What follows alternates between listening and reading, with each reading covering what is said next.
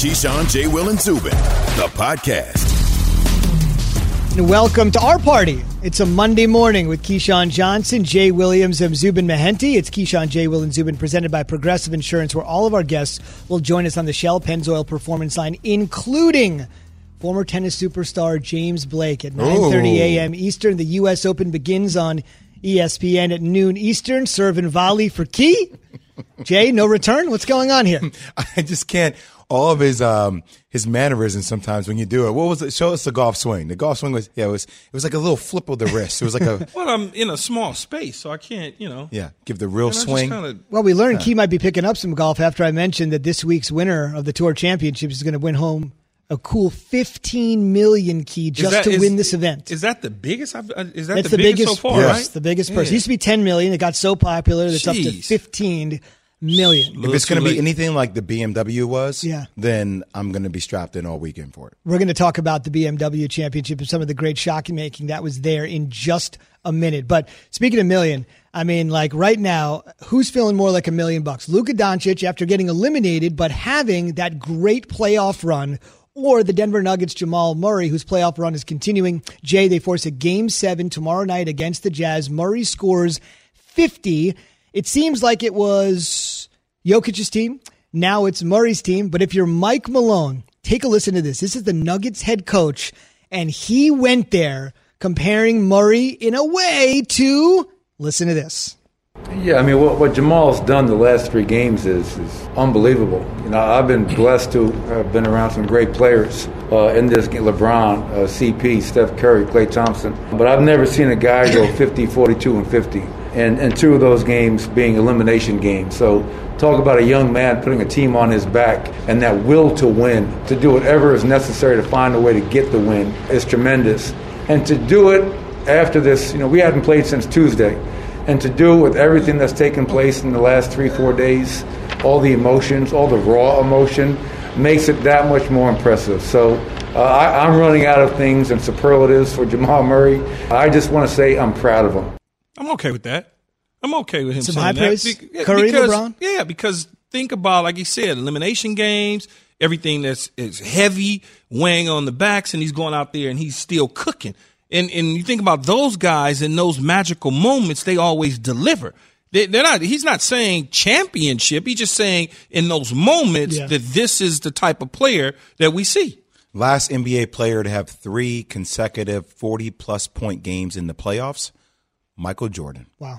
Michael Jordan. So if that just puts it into perspective for you about ultimate. To what degree Jamal Murray is playing.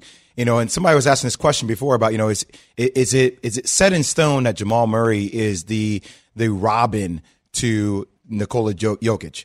I would flip it around. In today's league, right, you have to have a lead guard.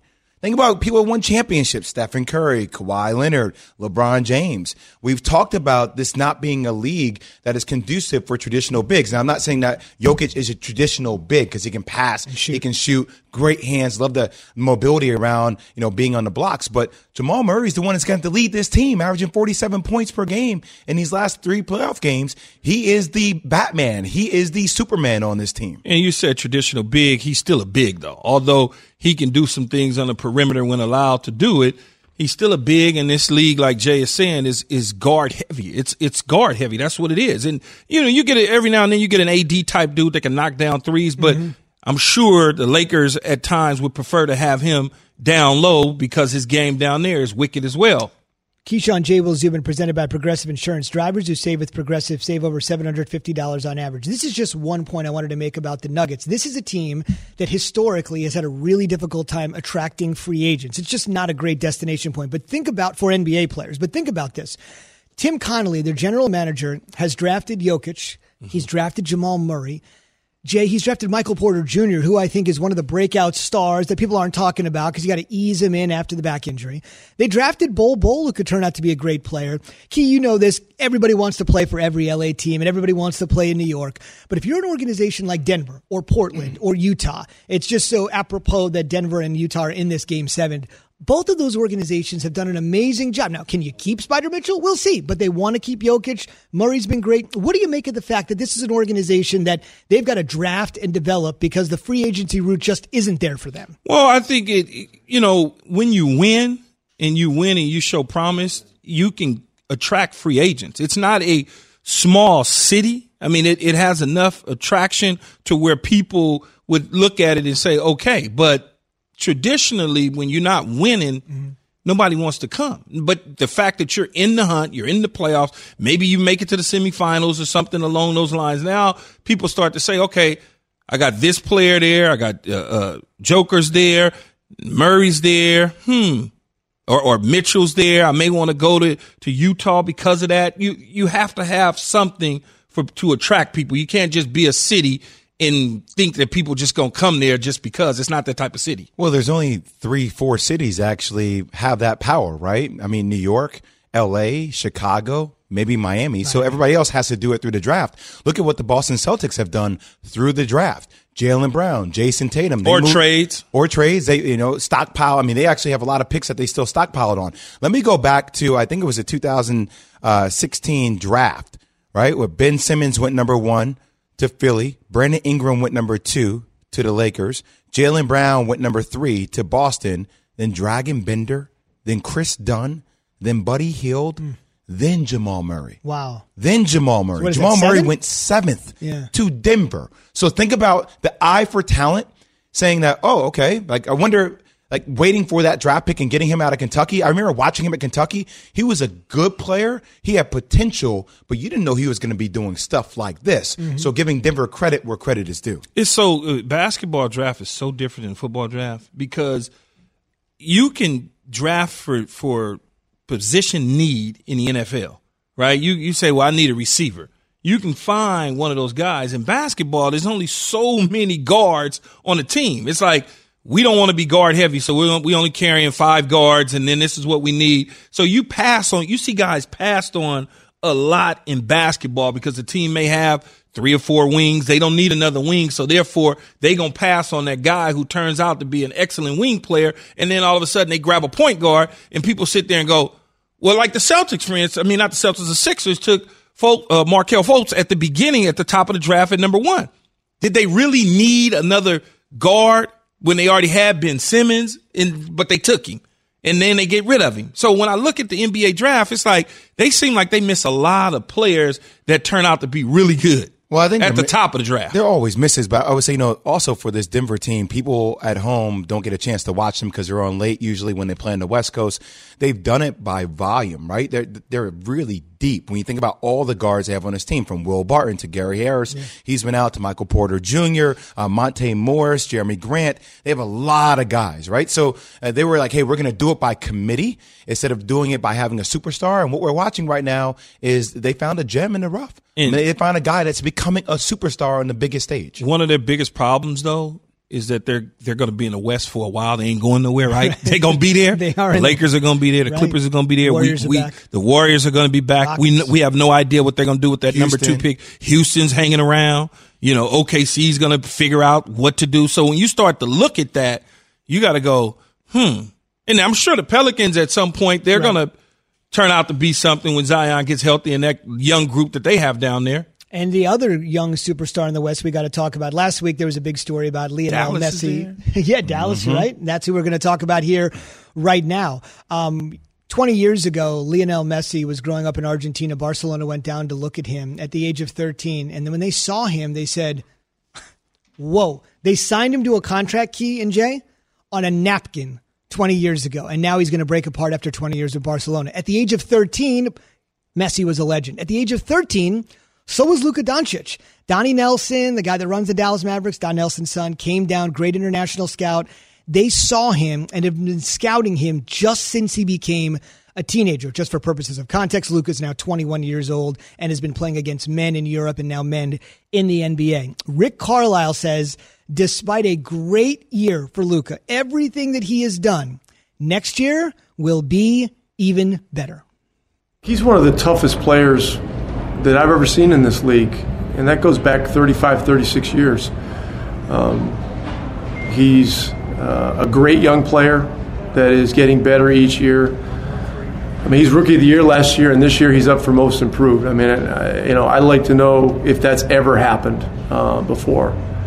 And so I expect that, he'll come back next year even better, with something new in his game, the same way that Bird and Magic and Jordan and all those great players did every summer.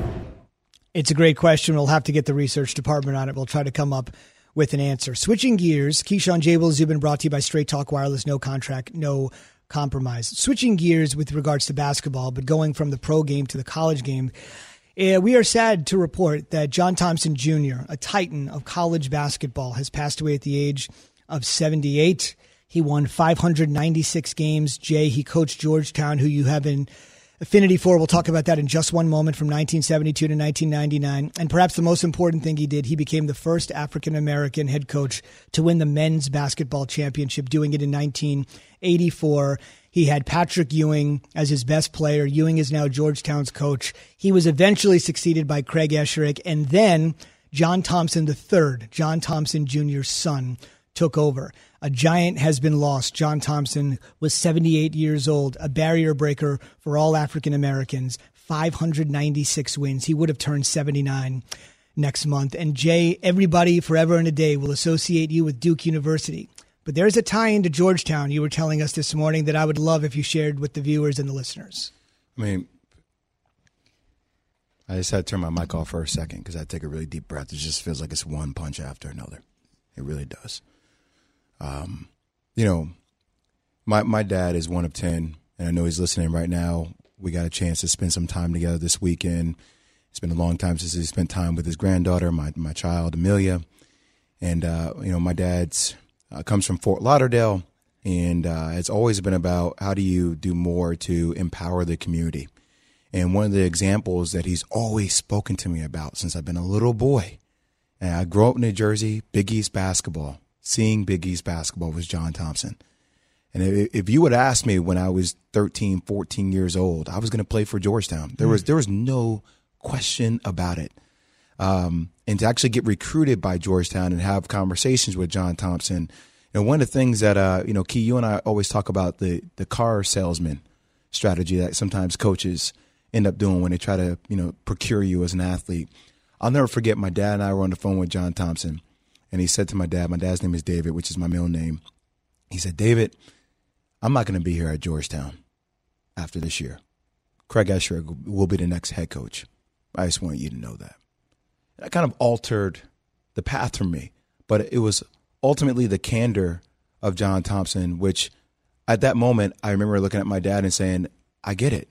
Like that respect for what he did for kids like Allen Iverson, Alonzo Mourning, Patrick Ewing. Mm-hmm. He fought for kids who didn't have the same opportunity to get them into established universities like Georgetown. He combated so much racism. I mean, some of the stories you hear about Zoe and Patrick, having bananas thrown at them before in games and being called all these different crazy names and Prop 48 and Proposition 42 and boycotting a game.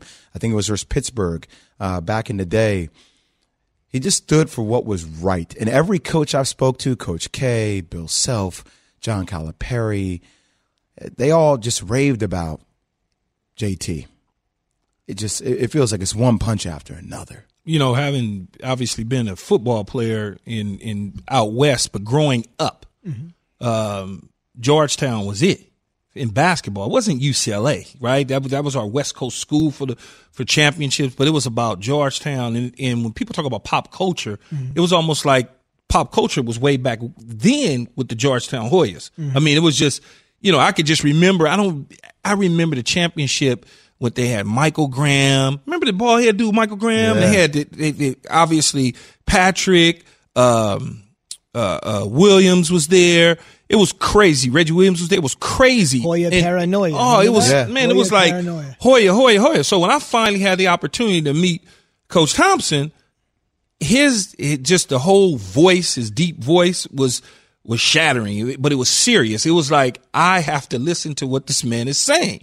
And, and just being around and understanding, like Jay said, what he did, not only for black coaches, but the Big East Conference as a whole, I mean, he was one of the first coaches to have a basketball shoe under contract. That was like now that was commonplace. It was like normal, but his deal now it's normal. His deal in the Big East Conference, I just remember that conference as a West Coast guy where you had the Syracuses, I think Villanova, Temple, Georgetown, St. John's. Those coaches as a whole was just something crazy, man. And it would come on to CBS, and I would sit there and watch it and look at him and just be like, man, he's a larger than life coach. And to learn as time went on what he stood for was even more special. He just had such deep credibility. There's this great story about a guy named Rayful Edmond, who was a notorious D.C. drug dealer, kingpin in D.C. And I think it was a story about Alonzo Mourning was at some establishment back in the day that I guess had been known for drug trafficking. And he was just there as a college kid hanging around, right? And how John Thompson literally hunted Rayful Edmond down. And nobody knows what was said, but essentially it was like, threatened him by, if you continue, because Rayful will come to all the Georgetown games. I remember the story back in the day. Come to all the Georgetown games. I mean, guys that would pass away in his gang, he would bury them in Georgetown uniforms, things of that sort. Wow. And JT was pretty much said, look, I do not want you around my players. So it wasn't just the credibility for things like Prop 48 and Prop 42, but he actually put his mouth to where the need was in the streets with these kids. It wasn't just, hey, me saying things to the public. It was him actually doing things behind closed doors and putting his life in jeopardy for the same kids he wanted to protect. And think about it, and Allen Iverson, AI, for a minute. AI had gotten into some trouble, was incarcerated. John Thompson worked his butt off to get him out, to come and not only get him educated, but also to play not just play basketball, but also to get him educated. Where a lot of coaches steered away from it, wouldn't even touch it. They would have quit. They would have quit on him. Huge bowling alley brawl. Iverson's reputation could not have been worse at that moment, and John Thompson was there for him. John Thompson, the legendary Georgetown basketball coach, has died at the age of 78. He was the Hoyas head coach from 1972 to 1999. He took him to 3 Final Fours in the 1980s. He won the 1984 NCAA championship, the first African-American coach to win the men's basketball championship.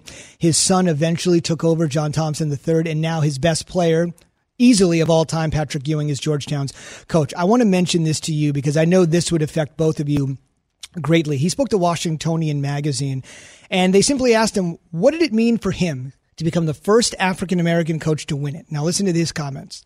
This is John Thompson on that seminal achievement. The significance of knocking down the barrier was very important to me. Unfortunately, you sometimes don't have the right to fail when you're an African-American at that time. That's a right that should be awarded anybody who wants to reach a high-level goal. But once we won that game, it was like giving the good housekeeping seal of approval to African-American coaches, a lot of them. Most of the guys were just assistant coaches. They were the guys that were there to bring the players into the schools, but they weren't allowed to run these teams, to coach these teams. They were always the number 2. You got to go get me players and I'll coach them. That whole mantra. He shattered all of it, Key. He shattered the whole thing. And he did. He opened up a large number of doors. And he's absolutely right. And even to a degree, you still see it both in college basketball and college football where, there's a small number of college basketball head coaches that are African-American as well as football coaches. But there's a ton of assistants that they're not allowing to get into the coordinating positions to be able to move up to head coaches. That's why, again, what we always talk about, you've got to have your people in place to be empowered, and he was in place to empower those that came behind him. In the room, right? In the room. In the room. I'll tell you guys this still, too. I remember being a kid be saying, I can go to Georgetown? Yeah. Like, I can go to Georgetown, like a prestigious academic university, and they get it? Like, they get culture? Like, that was the first time I've ever seen that. Like, I don't know, kid. I'm sure there were probably maybe examples before that, but for me, being 39 years old, like seeing like, okay, I can have swag and then still go to this great academic university. I can do both and play basketball for a coach that gets it and can help kids. Like I never thought that was possible until I saw Georgetown. Well, they basketball. tried to, obviously they tried to turn and make Georgetown seem like it was a bad situation. They were like an outlier. School. Yeah, outlier. They was thugs and tried to create it that way, but he wouldn't allow that to happen. He just continued to go out there, recruit guys, turn turn kids into men. And if you look back at some of his former players, I mean, come on, whether it's Patrick Ewing or Zoe or Mutombo or AI, some of the more famous ones, but they all reach back to Georgetown. You know, it's like some people go to schools for those 3 or 4 years and they never go back and associate themselves with the university whatsoever. That's not the case with his guys. Great point, Key. And every time you saw Big John talk, he told you directly how it was. He did. Like there was no sugarcoating around it, and he would say it to your face. And it forced you to have a moment with yourself every time with that voice, Key. I don't know if you guys have ever had a person around you that says things directly to you where it cuts through all the BS and you're forced to acknowledge it. Keyshawn. He's the we guy. both say, right? But like, y'all pointing to me. But like it forces you to address the issue with yourself. Right. Like, and I think that's very important. Like, you can't lollygag around and say, well, this had happened or that had happened, like with all these different excuses. You're forced to address the issue with yourself. And that's how Big John cut through all the chatter. One of my conversations with him when I was young here in New York playing football, and we were at some event or something, and we were just having a conversation. And one of the things that he was saying to me is, he was talking about the media in New York, to try and get me to be something that I wasn't. Stick to my guns, be who I am. Don't just fall because they want you to. And so that is always, kind of stuck in your head when you have conversations, deep conversations like that with people like John Thompson. It's like, okay, I get it. Whether it's like George Raveling, whether it's Coach Chaney, like all these old heads that was like great college basketball coaches that you have the opportunity to meet and clash with and have conversations with, you always want to try and take something away from that. It's a great point. George Raveling at USC and at Iowa, and obviously John Chaney at Temple, legendary career for a couple of other African-American coaches, and all those guys paved the way for the next generation. Keyshawn, J. Will, Zubin, presented by Progressive Insurance, with all of our guests appearing on the Shell Pennzoil Performance Line. We've got some breaking news from the NFL that we're going to get to next. The Jacksonville Jaguars have released Leonard Fournette. What does it mean? Where could he be heading next? Much more on this breaking NFL news next. It's ESPN Radio on Sirius XM Channel 80. Keyshawn, J. Will, and Zubin, the podcast. For the ones who get it done, Grainger offers high-quality supplies and solutions for every industry, as well as access to product specialists who have the knowledge and experience to answer your toughest questions. Plus, their commitment to being your safety partner can help you keep your facility safe and your people safer. Call, click Grainger.com, or just stop by. Grainger, for the ones who get it done. Have you ridden an electric e-bike yet? You need to check out Electric E-Bikes today, the #1 selling e-bike in America. Two things stand out that bikers love about Electric. Number one, the majority of their models come pre-assembled, so you don't need to be a bike savant to ride them. Number two, Electric wants to empower riders to spend more time exploring outside on their bikes, so they've made range a priority. Long-range batteries allow riders to hit typically around 65 miles of range, or up to 150 miles on some models. Bonus, Electric has purposefully priced their bikes to be affordably awesome, so you don't have to break the bank to get these sweet rides. See why people who have made the switch to electric bikes have fallen in love with biking again by visiting electricebikes.com. That's LECTRIC ebikes.com. Key, Fournette and the Jags. This seemed like this divorce was coming for quite some time. It's just a matter of when it was going to come. Apparently, the answer is this morning. Yeah, it seems like to me the Jacksonville Jaguars are trying to hit the reset button as a whole in the organization. A lot would think that they're tanking for Trevor Lawrence or whatever the case may be, but Leonard Fournette hasn't really lived up to the billing in which they thought he would, and it's not all his fault. Some is due to injury, some is due to system and scheme. Whatever team he goes to next, I'm sure he could be the dynamic runner that we saw in the past, both in the NFL and at LSU. Because I think he's a good football player. You just got to know how to use him and what he is. And Jacksonville can't get out of their own way, whether it's Yannick, whether it's Jalen Ramsey, now Fournette. I mean, it just goes on and on and on. They signed Nick Foles to a huge deal. A year later, they part ways with him because Minshew decided to have a few good games. I mean, it's just Jacksonville. What can you say? The Jaguars. That's all you can really say. We did a boardroom conversation with Jalen Ramsey, and he got pretty intimate about he just wanted to get the hell out of Jacksonville. Wow. And that was, he was like, the whole time he was like, I was trying to get out of there. So yeah. We look for Leonard Fournette. Yeah, sometimes, blessings come in all different disguises. You know what I mean? So I think it's an opportunity for him, obviously, leaving his team. You look at the production that he's had over the last couple of years, 3 years, 36 regular season games played, scored fewer than 20 TDs. But like Key alluded to, a lot of that's due to coaching and scheme as well. You go back to the AFC Championship game in New England. That team is completely different now. Right? There's so many of those guys are gone. And you would think that was the young core nucleus of that team where you would say, okay, they're going to build and they're going to be around for a while. Tom Coughlin's out. I mean, they're going to be one of those teams that may win 3 or 4 games this year, and that's pretty much it. Unbelievable point by Key, because it's worth bringing up that the Jacksonville Jaguars were in Foxborough in the AFC title game with a double-digit lead in the fourth quarter with the chance to go to the Super Bowl. Got scared. And they've never been the same since. Got so tight, they got scared. They got scared. They wouldn't let Blake Bortles do anything. They wouldn't run the ball. They just got tight for whatever reason, and then they wind up. What was that? 3 years ago? Yeah. Was it 3 years ago? And then look at the organization today. Question for you: if you're Leonard Fournette, if you have an opportunity to go to a team that you wanted to, where would you go? I don't know. I'll hold that thought after we speak to Jay Bilas, because we'll revisit this conversation again. No question. It's big NFL breaking news. And Jay Bilas is here because there's big college basketball breaking news this morning. The death of John Thompson Jr. at the age of 78, the 1984 NCAA championship winner, the first African-American coach to take a team to the men's college basketball championship. His best player is now Georgetown's coach. His son, John Thompson III, eventually followed him as head coach as well, with Craig Esherick there in the middle. A giant for what he did for African Americans and a giant with what he did in the game. Jay joins us on the Shell Pennzoil Performance Line this morning. Jay, good morning. For those that may be too young or don't understand the scope of what John Thompson Jr. meant to college basketball, how would you sum it up? He was a giant in basketball, both literally and figuratively. And he did so much for the game, not only on the X and O side, and he did a substantial amount there.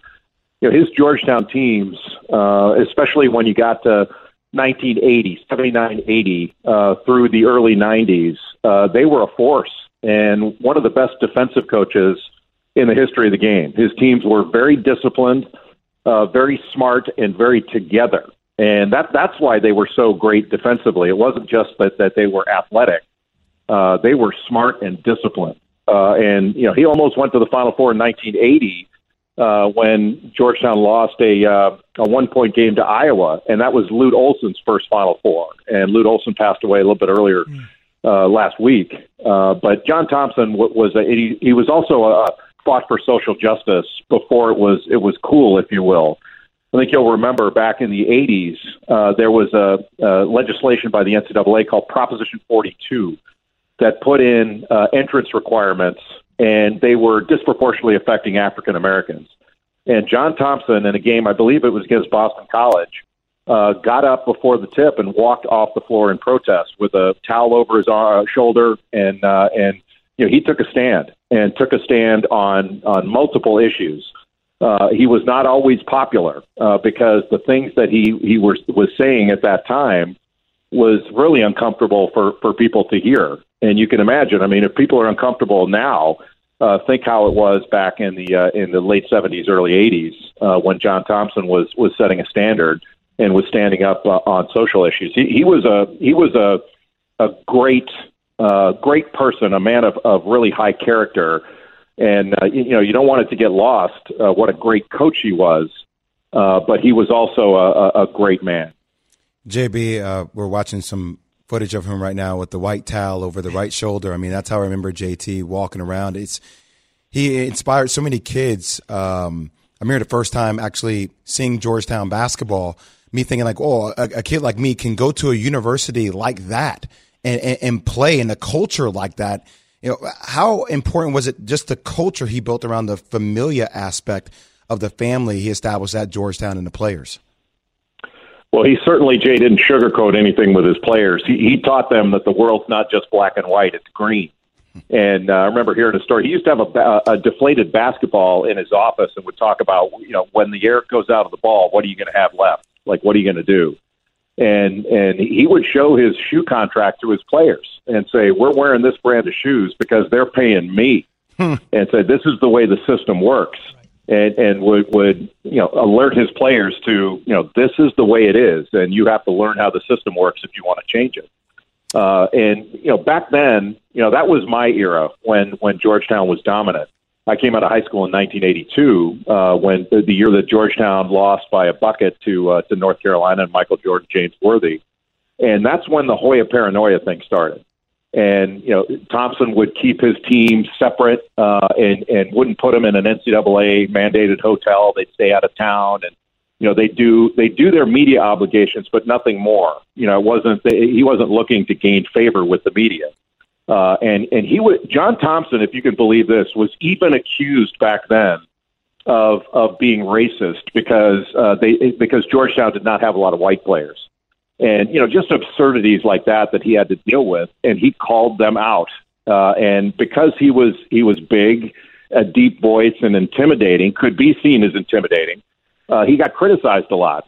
But without John Thompson, not only would Georgetown not be the name it is today in so many different ways, but I'm not sure the Big East would have been what it was without him. He was an extraordinary figure and an extraordinary coach. When you look at it, Jay, not just his basketball accomplishments, but him as a larger-than-life father figure to many of the great Georgetown Hoya players, but also making sure from an academic standpoint that guys graduated. And I think that gets lost in these situations with a guy like him who's been a trailblazer for so many African-American coaches, both in football and in basketball, and kicking open doors.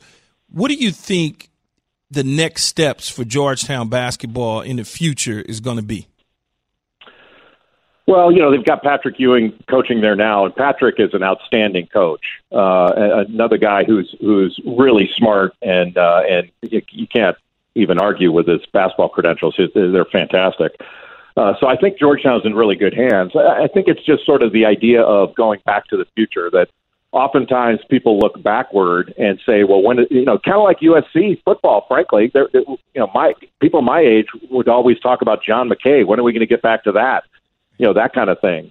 When JT3 took over, John Thompson's son. So when John Thompson retired, his assistant Craig Esherick got the job, and they didn't do as well. They went to NITs and all that, and it didn't work out. And so John Thompson III was hired, and JT3 was compared to his father's success all the time, and he won Big East championships and went to a Final Four.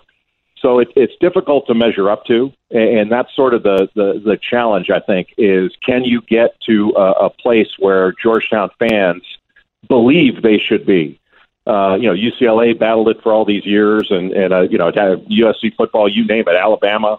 There was a long period of time where Alabama was not the Alabama of today, where they were stuck in between Bear Bryant and Nick Saban. And, dealing with fan expectations are difficult. Georgetown certainly had a difficult time since John Thompson retired. JB, you and I worked College Game Day for a long time. I've always called you the czar of sports on the collegiate level. What are your thoughts just on everything that's been happening, football, basketball, in a whole? Jay, I think it's been great. It's been called a reckoning, which I think is fair. I think a lot of, not only a lot of college sports, but a lot of America, if not all of it, needs to look with open eyes and open minds and open hearts, not just as the way we wish things would be, but the way things are.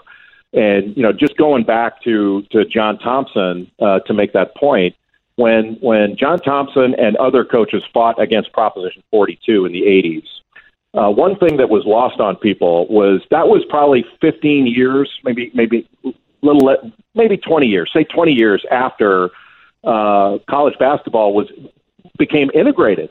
Like in the 1960s, during my lifetime, the SEC, the ACC did not have any black players, none. It was completely segregated and closed off. And oddly enough, the NCAA had no academic requirements for incoming athletes before college basketball was integrated. None. And they started coming in after. And I don't think it takes a genius to figure out why. It was because there was a feeling that the black athlete had to be limited. And people can deny that all they want, but that's where those restrictions came from. And John Thompson knew it, and he fought against it and got other coaches to do the same. And they were able to change that legislation. But I think you can look to a lot of these restrictions and say, hey, it doesn't take a genius to figure out, if you look at a timeline when these things came in, why they came in. Well said. A Naismith Memorial Hall of Famer inducted in 1999, so his spirit will live on in Springfield. Jay, really appreciate the perspective this morning. Thank you for joining us. Thanks, JB. Thank you. Jay Bilas on the Shell Pennzoil Performance Line, brought to you by Shell V-Power Nitro Plus Premium Gasoline. Real quick, Myron Medcalf, who covers college basketball for ESPN, tweeting just a few minutes ago to talk about how John Thompson, even in the last stages of his life, was there to fight the battle. This is from Myron's Twitter feed. I was told that Big John, which is affectionately known by, just 2 weeks ago jumped onto a phone call with black college basketball coaches and told them to seize the moment. The legendary coach was still fighting for change at the end. When it's in you, it's in you. When it's in your DNA, it's woven throughout. John Thompson has died at the age of 78. Keyshawn, J. Will, and Zubin, the podcast.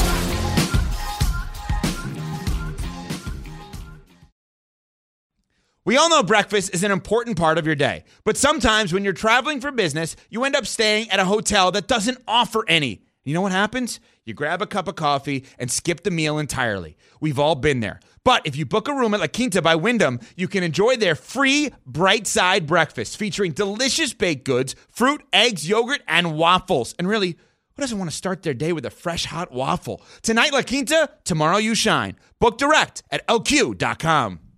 Hi, it's Mike Greenberg letting you know ESPN Bet is ready to take you through all the biggest sports moments this spring. The official sportsbook of ESPN has exclusive offers and markets from Scott Van Pelt, Stephen A. Smith, and me, plus many more. From the playoff intensity to finally getting out to the ballpark, there's no better time for sports fans. Sign up today. New users get a bet reset up to $1,000 in bonus bets if your first bet doesn't win. Download ESPN Bet today. What a play. Must be 21 plus and present in select states. Gambling problem? Call 1-800-GAMBLER. Terms and conditions apply. See app for details. If you thought we were going to ease into a Monday morning, as Jay has been sort of echoing throughout the program, man, you never know what 2020 is going to throw at you. We got a couple of breaking news stories to discuss. One is much more of a sober and serious note, and that is the passing of Georgetown legend John Thompson Jr. at the age of 78, leading the Hoyas to the 1984 title, the first African-American man to win the men's basketball championship, and all he did for race relations when it was probably the most uncomfortable time to do it. We're easily talking about it now. People are being more open. But as Jay Bilas joined us just a few minutes ago, to have the stances that he did when he did really says something. Our thoughts and prayers to his family. He dies at the age of 78. He was old enough, and he was able to see his son, JT3, as they call him affectionately, John Thompson III, eventually coach the Hoyas just like his old man. And Patrick Ewing, his best all-time player, is now the Hoyas head coach. Once again, our best to him. Another big breaking news story this morning, Key, is the Jacksonville Jaguars have released Leonard Fournette. They will play the Indianapolis Colts in week 1 of the season, and they will not have, arguably, their best player on offense there. So the question is, 2 weeks to go. Plenty of teams have the opportunity to pick him up. He's been productive. He's been injured. He's clashed a little bit with their management. He's open. He's available. Who should be pouncing? Who should be pouncing? I would say a team that stands out to me would be the Rams. The Rams. Okay. Even though they drafted a guy in New England. Mm-hmm. New England's always looking for low-hanging fruit. Him and Cam could be different together. That could be something backfield, huh? Yes, it could. You always have a few other teams that are out there. You look at Seattle's had some running back problems and issues to stay healthy. They had to go get Marshawn Lynch last year, so that's their style. Play defense, run the ball, keep it easy for Russell Wilson. He'll have suitors. There's no question about it. It's just a matter of whether or not he wants to play in certain towns and cities. I was asking you, Zubin, what were some of the injuries that he had? I was drawing a blank on that for a second. He's had some lower leg injuries. That's where it really hurt him. He's had some knee injuries. He also obviously has clashed with Tom Coughlin, who's the previous administration. But he's a guy that's got wondrous talent. And you might remember during the college football season, you have to think back to his last year at LSU. He was at the time, and the halfway Heisman key. He at the time was the runaway favorite for the Heisman. It was actually won by another SEC running back, Derrick Henry of Alabama, who's obviously gone on to do a couple of good things in the NFL too. But this guy was pegged for stardom from day one. Great personal story, New Orleans, recovering from Katrina, playing for the big state school, playing as well as he did. Ooh-wee. And we're watching some footage of him here on ESPN News, which is impressing key. But it's odd to have a guy available of this ilk this close to the start of a season. Training camps are essentially over. Well, you think about the Jaguars organization as a whole. They haven't been the same since that second half of the New England Patriot AFC Championship game several years ago. Yep. 4th pick in the 2017 draft. You can't get to a second contract with him. So that all that does to your organization is just set you back. It's the 4th pick. 4th pick. Not the 294th pick, the 4th pick of the draft. Right. He didn't even get to his 3rd year. I mean, like, seriously. So 17, 18, 19, his 4th year. 20, he couldn't get to his 4th year with the organization before they decided to cut bait. You said before, low-hanging fruit. This just seems like this is the type of player that Bill Belichick would just pounce upon. Yeah, absolutely. Right? System, fit in, try our system, play with Cam. I wouldn't be shocked. At all. I wouldn't be shocked at all. And obviously, Belichick has some relationships with the coaching staff as well as Tom Coughlin, so I'm sure he can pick up the phone and find out exactly what that is. 2 big breaking news stories. The passing of John Thompson, the releasing of Leonard Fournette. We'll talk about it next. Keyshawn, J. Will, and Zubin, the podcast.